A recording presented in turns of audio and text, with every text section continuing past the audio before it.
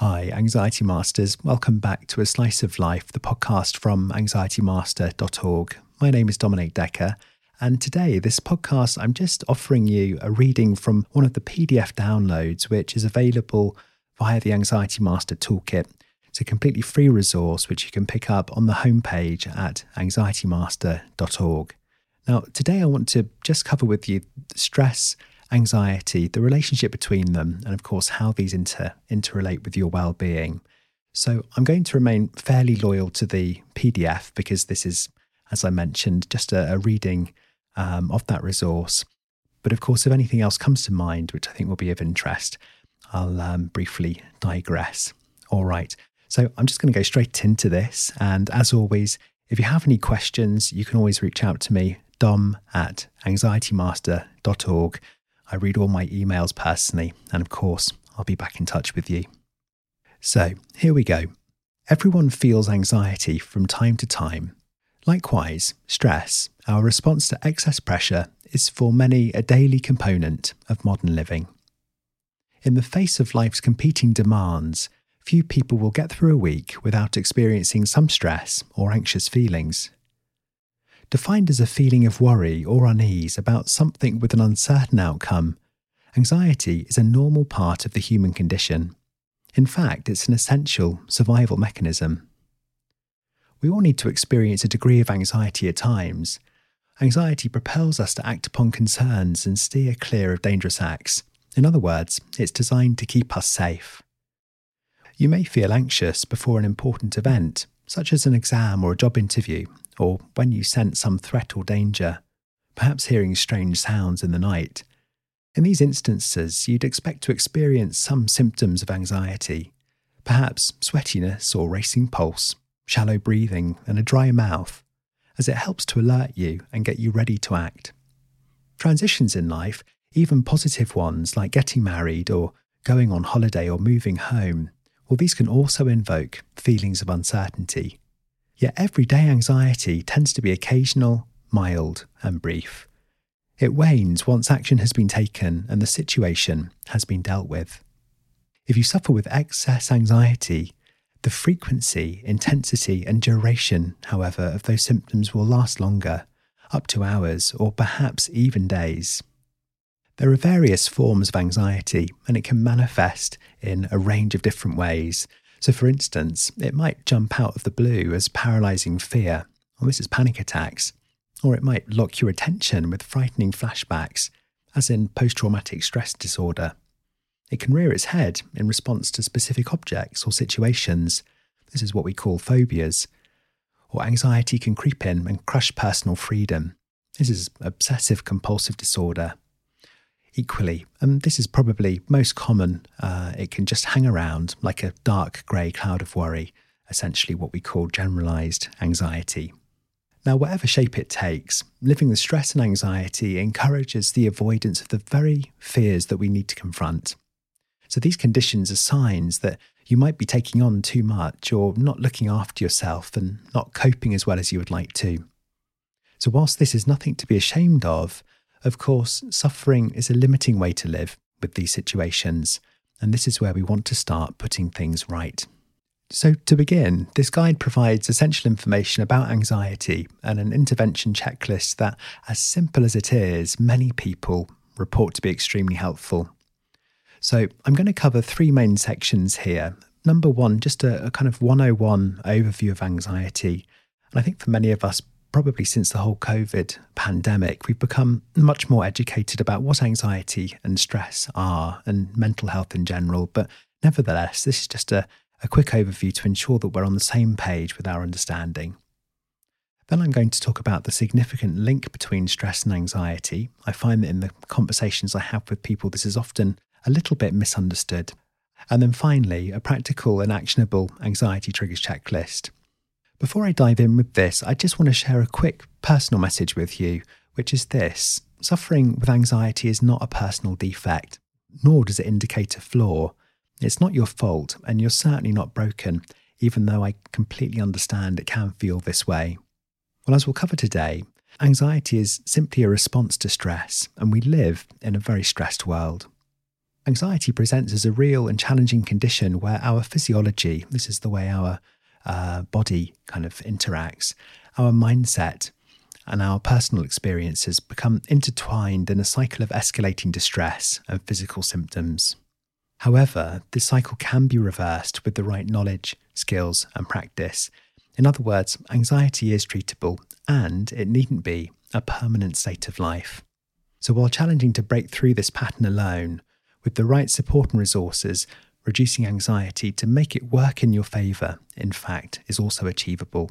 So if you've got the PDF there, I've also included some links to the Facebook and Instagram and YouTube. So do take a look there for additional help and resources. So let's start then with a quick anxiety overview. Excessive worry can cause real problems. It may develop gradually, starting perhaps with loneliness after losing a loved one, or finding it difficult to make new friends when moving somewhere new. It could be experiencing complex life changes because of health problems or feeling loaded down by the weight of life's demands. And for some people, anxiety can develop suddenly, perhaps after they experience some tragedy or disaster such as a fire or a crash, or are the victims of violence or their lives become awash with fear. But this is what we call post-traumatic stress. Anxiety can also take the form of obsessions and compulsions, phobias, or a nagging feeling of foreboding, all of which are attempts to ward off a sense of threat. Yet, as we know, some people face such circumstances without becoming overly anxious, while others end up almost crippled by anxiety. So how we explain the adverse events that happen to us has a substantial bearing on whether we're likely to suffer from excessive anxiety. When I talk about this with people, I often like to refer to the radio inside. So we wake up in the morning and we all have a voice when we wake up. It's that kind of internal voice that turns on and we walk around with it for most of our days. Now, there are three particular types of thinking that are especially connected with anxiety and its sibling depression.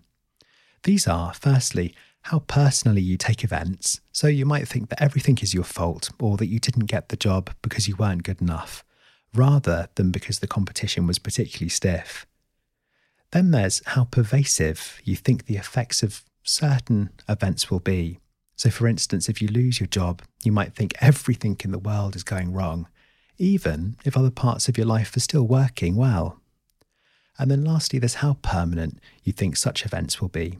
So you think that you'll never get another job, partner, dream house, whatever it was for you, and that it's always going to go wrong for you. Well, let's imagine you come to work in the morning and you walk into the office and you go to acknowledge someone, but they seem to look the other way or not pay any attention.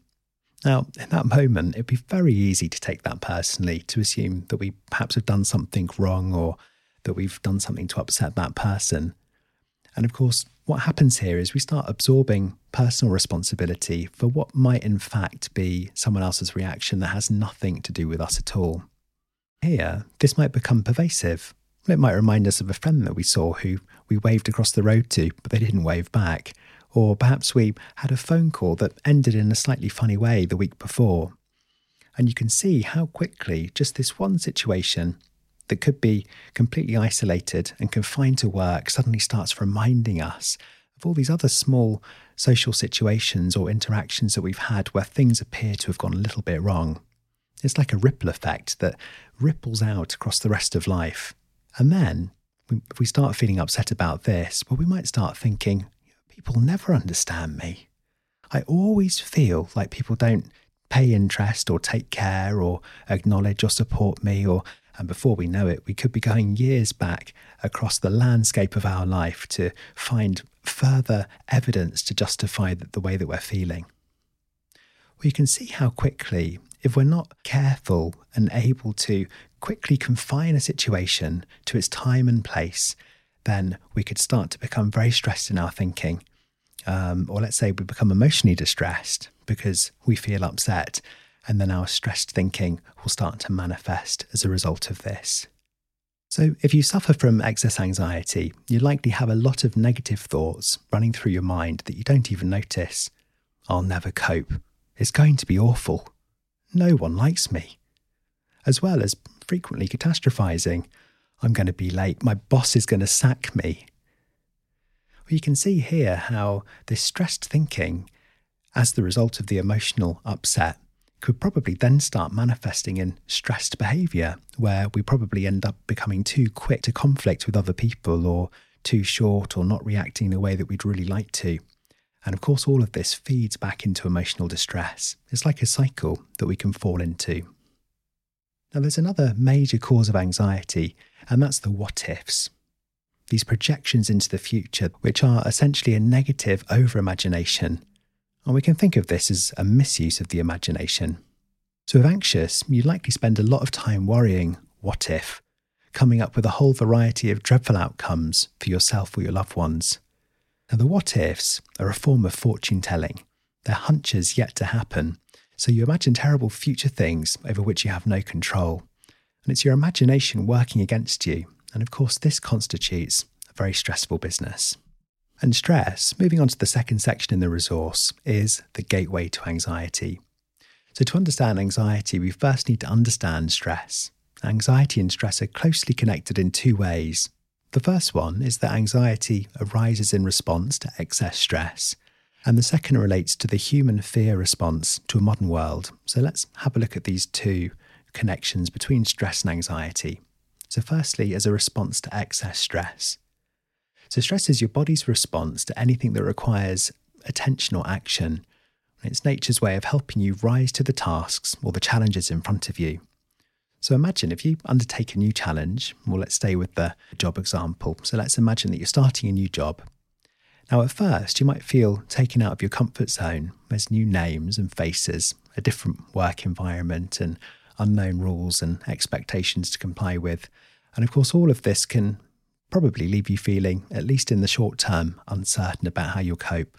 I mean, initially, it might all feel a bit much because you're kind of in at the deep end. However, if you can rise to the challenge, over time, it's going to start feeling good. You know, that initial stress should subside. And hopefully you'll be able to look back and feel a sense of achievement about the opening hurdles that you managed to overcome. But what happens when you can't meet the demands you face?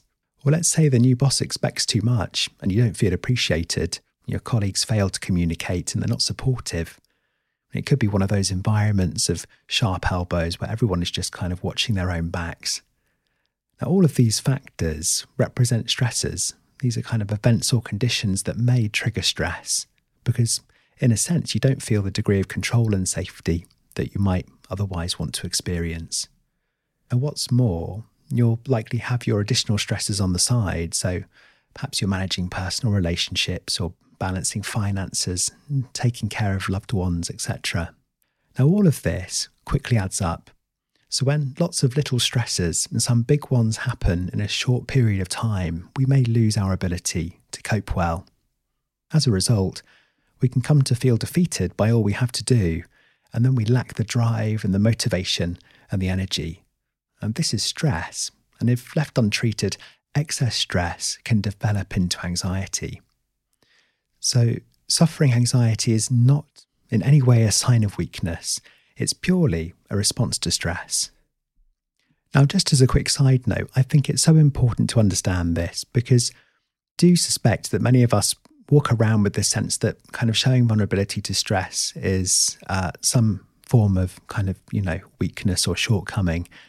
In fact, it's often the case that with the people I meet, they're in fact often the strongest ones who can become anxious purely because their ability to take on additional stresses is very, very high. Their capacity for taking on pressure can be extremely high. So for instance, or let's say it's a teacher or a first responder, like an ambulance driver or a nurse or someone working in an environment that might be a little bit difficult. Or it could be someone who's moved overseas and started a new job, but maybe they haven't learned the language or they don't have the sense of community around them. But still, they manage to keep on going. Now, of course, they might have incredible capacity for stress, but at some point, if those different demands and pressures aren't adjusted and addressed, they will at some point start to accumulate and potentially manifest in anxiety. But it's never a sign of weakness. It's just an indication that we've been carrying too much. That's all. So moving on now to the second connection, between stress and anxiety, and this is the stress response, which many of us are now familiar with, the fight or flight or freeze response. Now, I think since COVID, we had lots of time to stay at home and mental health became a much more, let's say, talked about topic. And so if we talk about fight or flight these days, there's a very good chance that you'll be familiar with this term, but this is just a quick kind of refresher, really. So the fight or flight response refers to a reaction that occurs when we confront something that's mentally or physically frightening. Now, throughout history, it's been an invaluable ally to ensure survival. So imagine a scene from the past, the life of our ancestors. Life was fragile and full of danger, and survival depended upon being able to react in hostile situations, or maybe attack from a wild animal or a neighbouring tribe, perhaps. So in such situations, our ancestors were faced with two primary choices. The first was flight, which was running to escape dangerous situations to reach safety. And the second was fight. And this refers to in situations or circumstances in which no escape was possible, battling for their lives in the hope of survival. And then there is also the freeze response, which I haven't mentioned so much here, but essentially this can be in situations where if we're not able to run or we're not able to fight, we might freeze in the hope that the danger will pass. Now, in each case, survival is paramount. So the mental and physical response primes the body to react against danger. So for instance, the pupils dilate, or this is the body preparing for heightened awareness. Dilation of the pupils allows more light into the eyes and results in a better vision of the surroundings. The heart pumps faster to cope with the increased demand that will be made upon it when fighting or running begins. Your muscles may tighten in anticipation of getting ready to flee or face danger.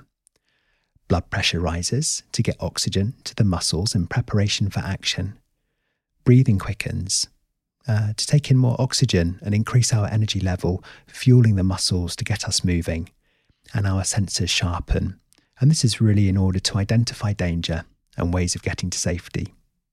Interestingly, these are many of the responses that we experience during exercise. So you might even think of let's say, for instance, if someone is having a panic attack, it's almost as if they're really having an inappropriate exercise response. Now, that's all very well if there's something to fight or something to run away from. But if you're sitting on a bus in a traffic jam or just about to go into a meeting, obviously these physical responses can feel really inappropriate and quite jarring, in fact, distressing, I'd say. So in short-term and dangerous situations, we can understand what an excellent system our body has for us in order to keep us safe, because it's the body's way of jumping to high alert. And temporarily, nothing else matters, as staying alive is priority number one. And then once decisive action has been taken to deal with the threat or the danger has been averted and overcome, the stress turns down and our mind and body can return to normal. But here's the thing. You see, nowadays, the stresses we face are rarely life-threatening. I mean, we can find ourselves in dangerous circumstances, absolutely. However, more often, certainly in, the part of the world that I live in, we experience psychological threats. So, for instance, this might be being bullied by colleagues or associates, or other people getting things that we want or need. We also experience feeling unsafe. For instance, perhaps we have aggressive neighbours, or we fear walking the streets at night, or reading and watching the news leaves us feeling unsafe. And we also get that sense of being cornered. Maybe it's impossible work deadlines or upcoming bills that can't be paid, or that we're just running out of time and everything's on top of us. And equally, it could just be that phone in our pocket or at our side that doesn't stop ringing and nagging for attention. Now, the primitive part of your brain that activates the fight or flight response isn't very advanced. So as a result, it can't discern between actual life-threatening events and the psychological threats that we more commonly face today. In addition, this ancient evolutionary defense mechanism isn't very good at separating perceived threats and real-life threats.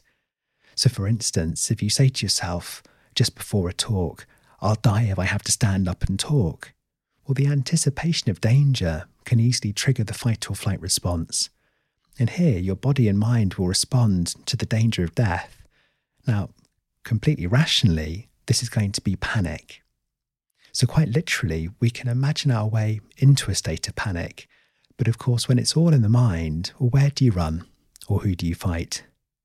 So from that perspective, the fight or flight response is an ill-adapted tool for most modern-day scenarios. And it's a powerful, crude and overwhelming reaction to moderate fear, a disparity that can cause a frightening and unsettling experience. And this brings us to the smoke alarm concept.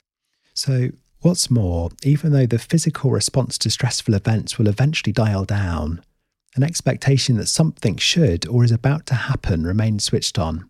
In other words, you stay in a heightened state of vigilance, like an overly sensitive smoke alarm, ready to ring without good reason.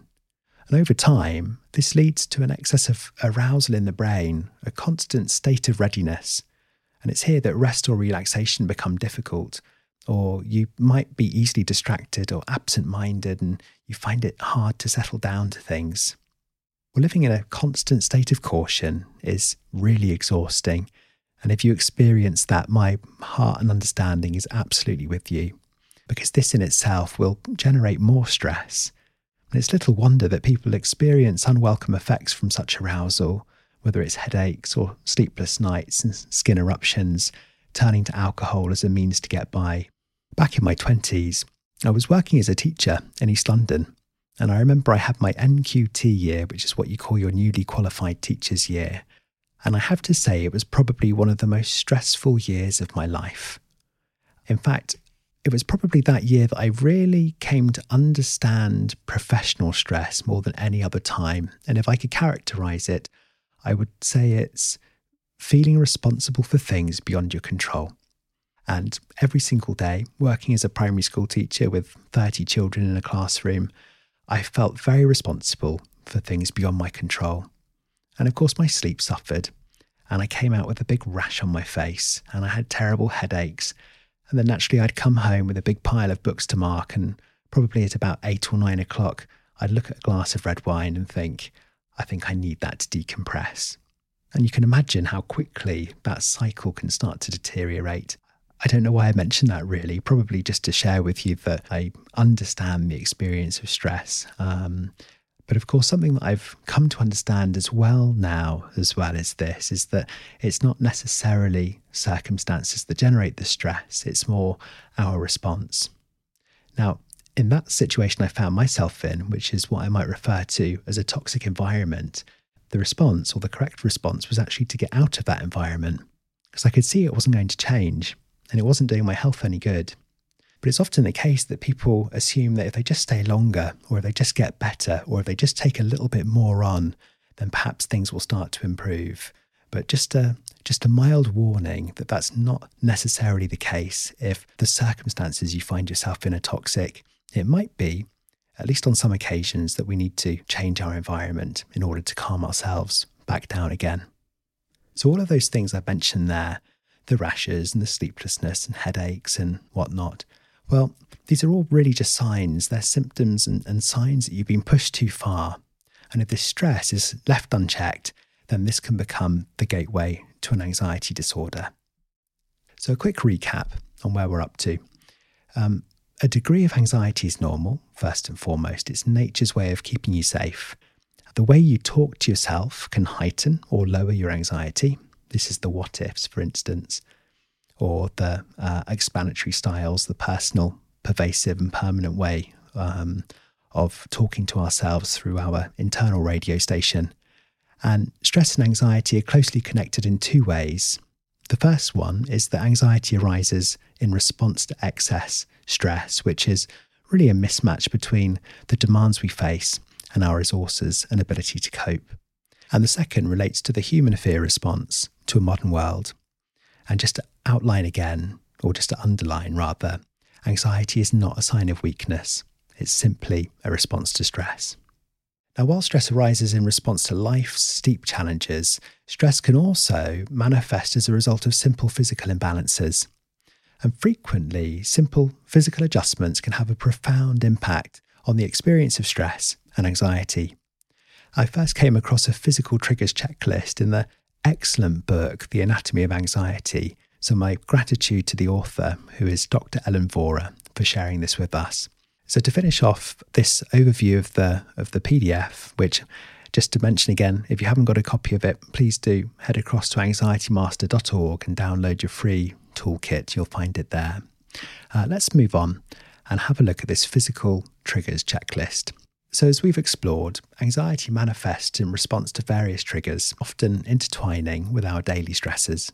However, not all feelings of anxiety are rooted in physiological stress. Sometimes they may arise from physical states or conditions. So it's important to distinguish between anxiety triggered by external stresses. And this is often where we face, steep life challenges in which anxiety is really indicating to us that something is wrong and attempting to give us a message that we need to address something or that we need to make changes in order to put us back in our locus of control. It's important to distinguish between anxiety that's triggered by these external stresses and that which may stem, or at least in part be aided by, physical causes. Because it's surprising, in fact, how often anxiety is just the simple response to some physical imbalances that we might be experiencing. So the following false anxiety inventory aims to shed light on some common physical triggers that can precipitate feelings of stress and worry. So by pausing in the midst of turmoil and running through the following questions, we can identify specific physical stress triggers and then take action to remedy them. So let's finish off with a few questions from this inventory. I'm anxious and I don't know why. Am I hungry? Okay, I'll eat something. Is sugar crashing, or am I having a chemical come down? Did I just eat something sweet or processed or maybe laden with preservatives? I'll have a snack and focus on different choices next time. Am I overcaffeinated? Perhaps this jittery anxiety is really caffeine sensitivity, so I'll drink less caffeine tomorrow. Am I undercaffeinated? Well, I drank less caffeine today than usual, so I'll dose up and aim for consistent caffeine consumption. Am I tired? I'll take a nap if I can, and I'll certainly prioritise an earlier bedtime tonight. Am I dehydrated? I'll drink some water. Am I feeling sluggish? Right, I'll take a walk outside or dance or just get some movement of some description. Do I feel a bit sort of dysregulated? Or did I just disappear down an online rabbit hole? Okay, I'm going to dance or go outside to reset my nervous system. Am I drunk or hungover? I'm going to file this feeling away and use it to help me inform better choices for next time. Am I due a dose of medication? Well, right before the next dose, I'm at that nadir and this can affect my mood, so maybe it's time to take my medication.